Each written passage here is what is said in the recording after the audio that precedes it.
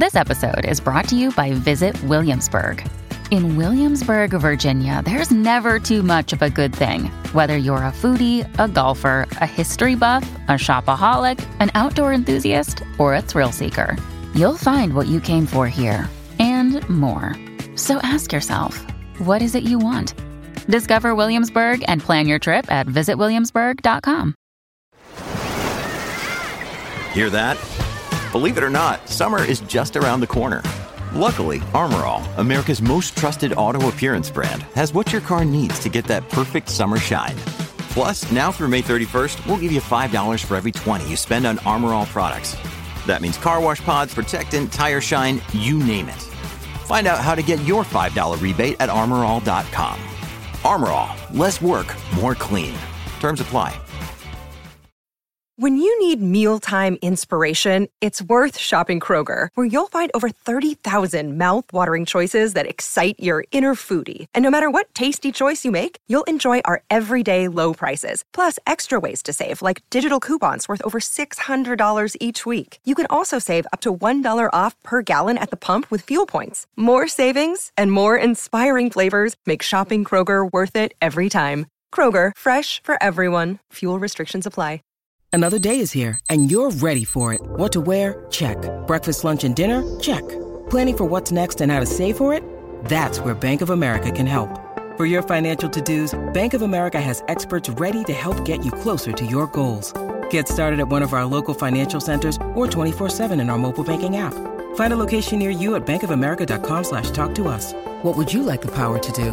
Mobile banking requires downloading the app and is only available for select devices. Message and data rates may apply. Bank of America N.A., member FDIC.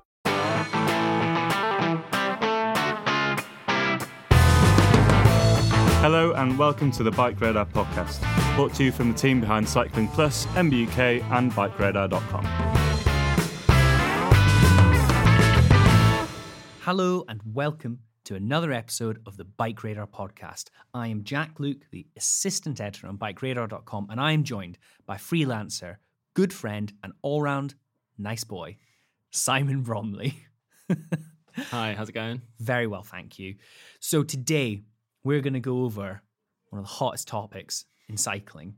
Every day, I am inundated with various press releases promoting the virtues of the latest and greatest products, but we of course know the whole bicycle industry is a scam, and we're going to say the 4 things the cycling industry does not want you to know. We're doing the work of the people here, Simon.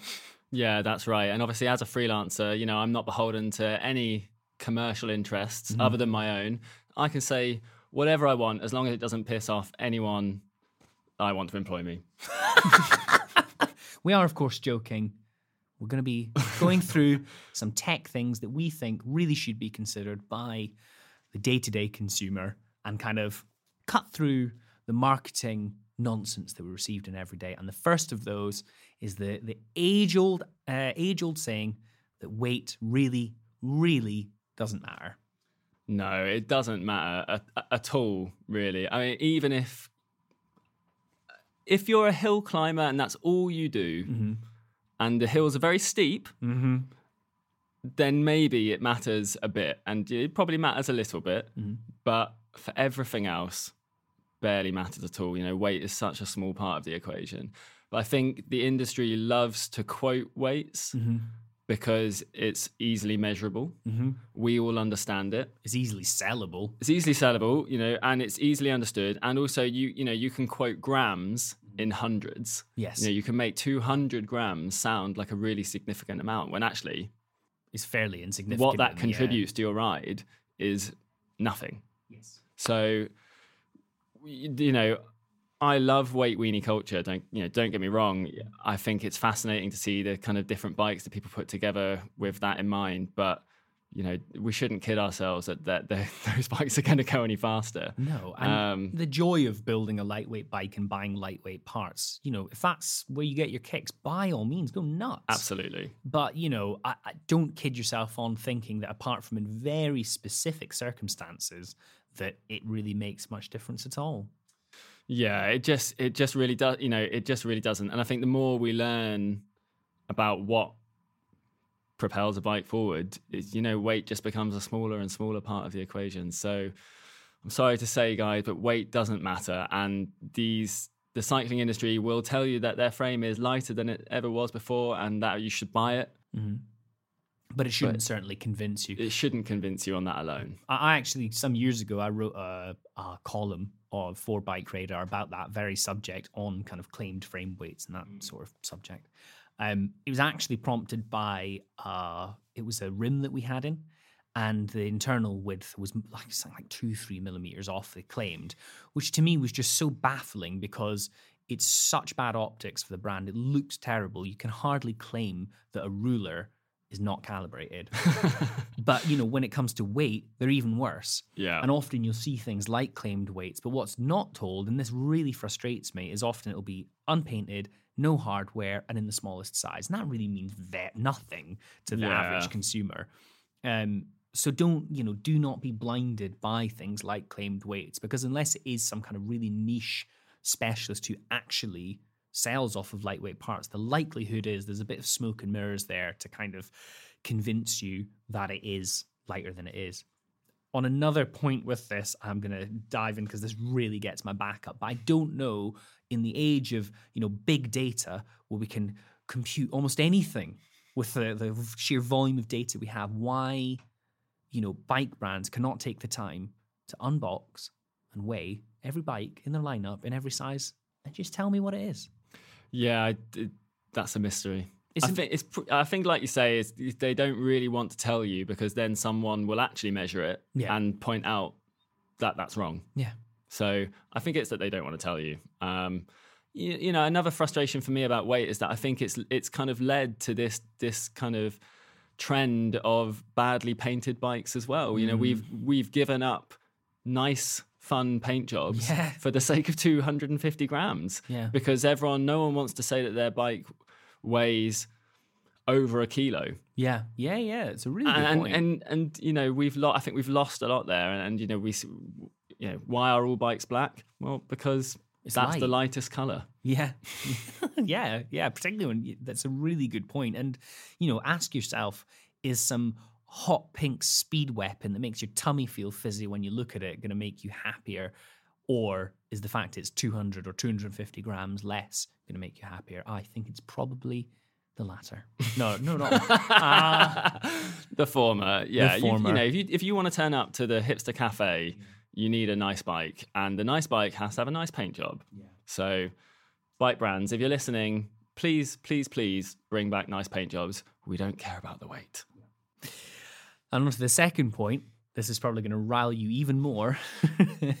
Weight doesn't matter, but aero really does. Yeah, it does. But what the bike industry, I think, doesn't want you to know is actually it's not really the bike that makes the biggest difference. It's you and I. It's us. We're the ones who have to sit on the bike and, we're the biggest objects and we make the most difference. So actually, it's actually clothing. If you're looking for the biggest aerodynamic gain, clothing is the one. Yeah, and you've seen that, of course, in the very top end of racing, and we're seeing all sorts of crazy things coming in every year with new time trials where socks are progressively getting higher, weird beaded gels are being applied, skin suits are getting longer and longer, and it's clear that clothing is that big area you can make aero advantages, and this is something you've done quite a lot of reading on. Yeah, I think, if you went out there and you said, I want to buy, a fast aero bike, they've come down in price recently. But more mainstream as well. Yeah, you're still going to have to spend thousands of pounds. But you can buy, say, one of the top of the range skin suits from Tour de France last year, say like the Endura skin suit that Movistar were using. You can buy that for sort of £350, £400, something like that. Which is a lot of money, but it's a lot of money, but compared to the frame, the new bike, it'd probably save you more watts of aero drag because, like I said, especially for those who, are not built like Joe, your body is the biggest skinny rake of a man. Yeah. Your body is the biggest thing and the biggest source of resistance to more speed. And, unlike weight, drag really does matter. The resistance that drag causes isn't linear with the increase in speed. So it increases at an even greater rate. I think it sort of doubles for every doubling of speed, it quadruples.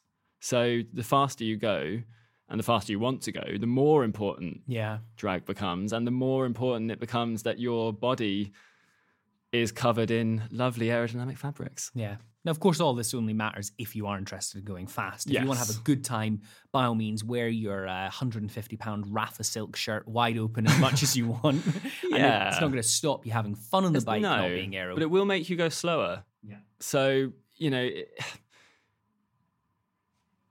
if you want to make your ride easier, it doesn't necessarily have to be faster, but if you want to make your ride easier, then this stuff counts. Yeah, much more than the frame, like you said. Yeah, so I think, you know, the industry wants us to buy the bikes, obviously, because that's what they make, and they're in business, and, you know, businesses have to make money, and that's absolutely fine.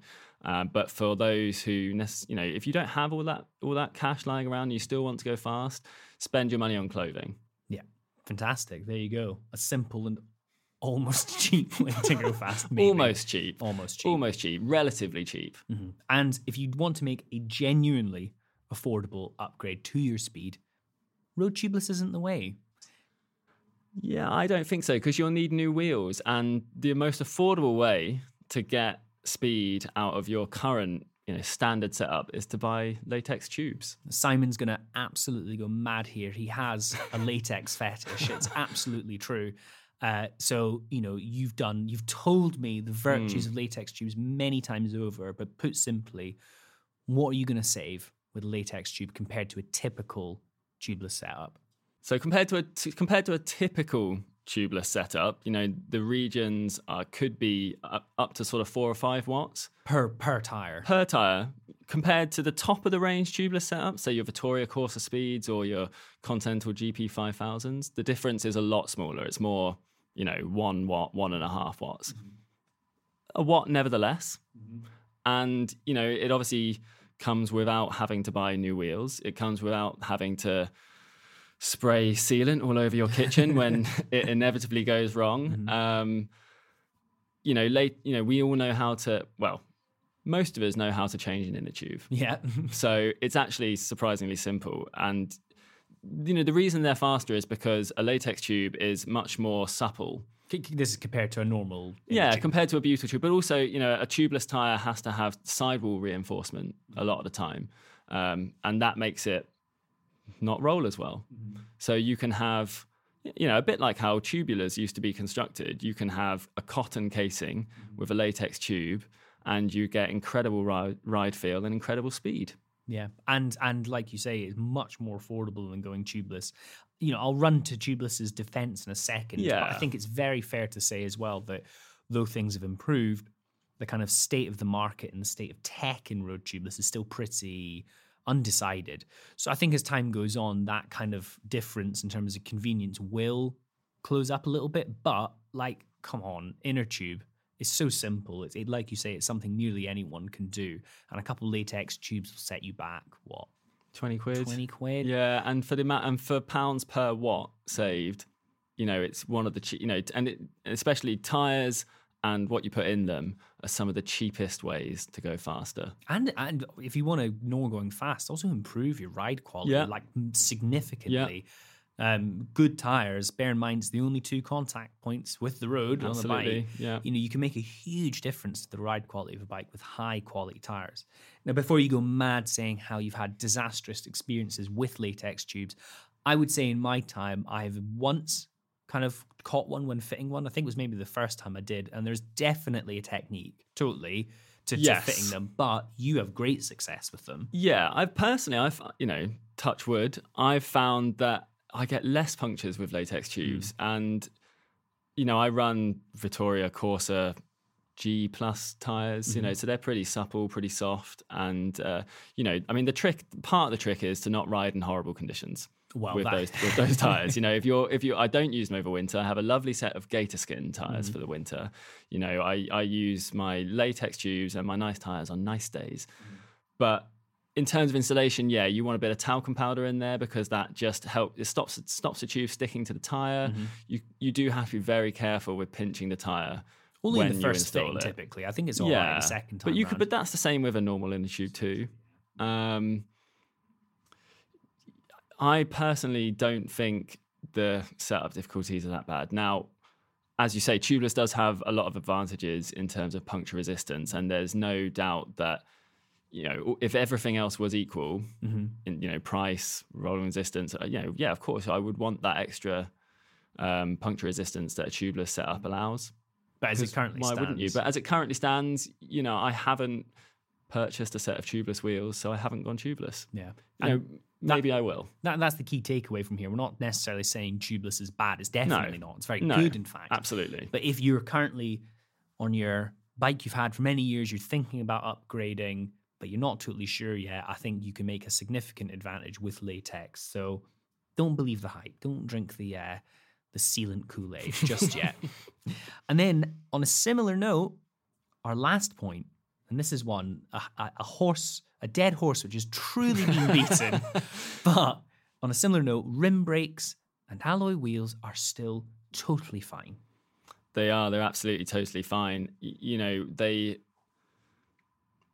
have, like any piece of equipment, if they're set up well and you're using the kind of conditions that they were, under conditions they were designed for, they work great. With both of us, yeah. We both still ride rim brakes and alloy rims on the majority of our rides. That's right. We've bloody survived for 1 billion years with them. We don't need to have these disc brakes.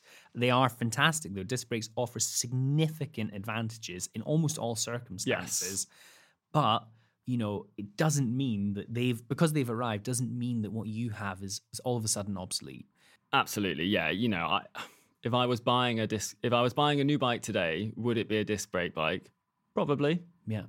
Because that's the way the industry's going, and I probably wouldn't want to invest in a bike and a system, a set of wheels that was potentially, going to be a bit obsolete in a couple of years. But I'm not buying a new bike today. Yeah. I'm perfectly happy with my 2009 Giant TCR. And I'm perfectly happy with the previous generation Ultegra rim brakes that are on it. How do you even ride it, Simon? Well, I find if I keep the wheels clean and I keep the pads clean, it stops really well. Yeah. Just don't believe the hype. And I'm not going to for a minute say that rim brakes have any real advantages over disc brakes. Disc brakes present a lot of advantages, but if what you have and all you have is rim brakes for now, that's totally fine. Wait until prices come down, because they will, inevitably. Yeah, they will. And I don't feel like you absolutely have to jump on that bandwagon just yet, because they've stopped us forever. And we're still going to be stopping with rim brakes for some time to come. That's right. And rim brakes are still winning the biggest races in the world. Well, yeah. So they can't be that bad. Of course not. I think the reason we saw the industry move away from disc brakes, it's not just because the bike industry wants to sell us all new bikes. I think it was really the rise of carbon wheels and the fact that carbon is a pretty bad surface for braking on, especially when it heats up. The early years of carbon clinchers saw a lot of stories of people, bad stories of people blowing up carbon wheels, and that leading to catastrophic wheel failures. And that's pretty much why I haven't purchased a set of carbon clinchers ever. And you say all this as I literally just called in a set of carbon clinchers for review. So yeah, thanks. But you're Simon. a hard as nails tester. That's true. So nothing phases you, and I know you'll be out on the roads in your levers and your motorbike helmet, pushing them to the limit, and the alpine roads of the Mendips, pushing those rims to their absolute limit, so that the consumer doesn't have to.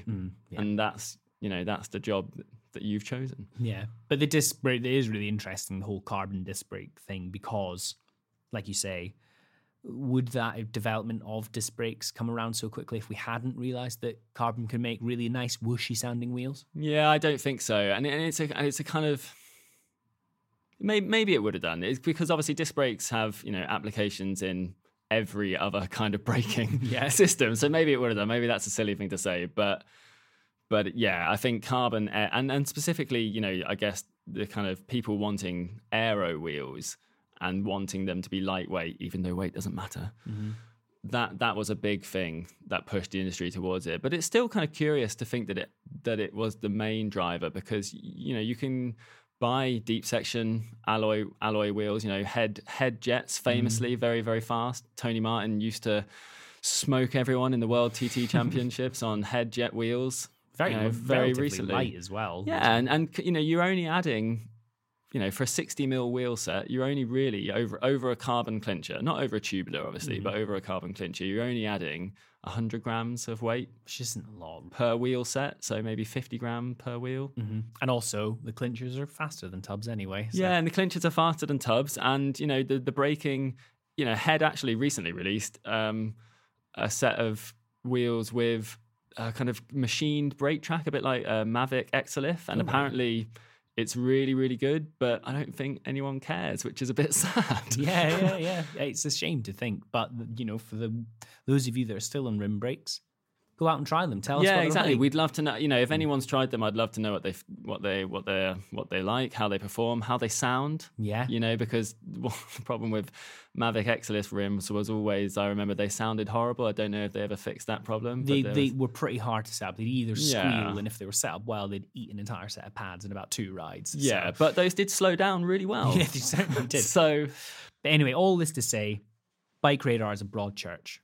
There's space for all these things. We love disc brakes, but if you have rim brakes, that's totally fine. There's a lot of things you can do to improve your braking, keep them clean, all that sort of stuff. Yeah. But if you're waiting for prices to come down, you don't want to jump on the disc brake wagon just yet. They probably will. So, this is one of our very last episodes for the year. It's been a really fun year. We've just started out with our podcast. We hope you've enjoyed listening to it. And we've got lots more planned for this for the next year. At the end of the day, as I always say, it doesn't matter what Simon and I say, it's actually what you, the audience, think. Have we chosen the right things? Are these the things that the industry cannot help but sell us? Or is there something else that really grinds you gears? As always, let us know in the comments wherever you listen or watch our podcast. Don't forget to like and subscribe on wherever you watch or listen to our podcast. And if you're on YouTube, click the little bell icon so that every time we upload a video like this, you will get a notification. Thank you for joining me, Simon. Thank you very much. Thank you for watching. Thank you for listening to the Bike Radar podcast. If you want any more information on what we've been talking about or more news and views on cycling, check out bikeradar.com.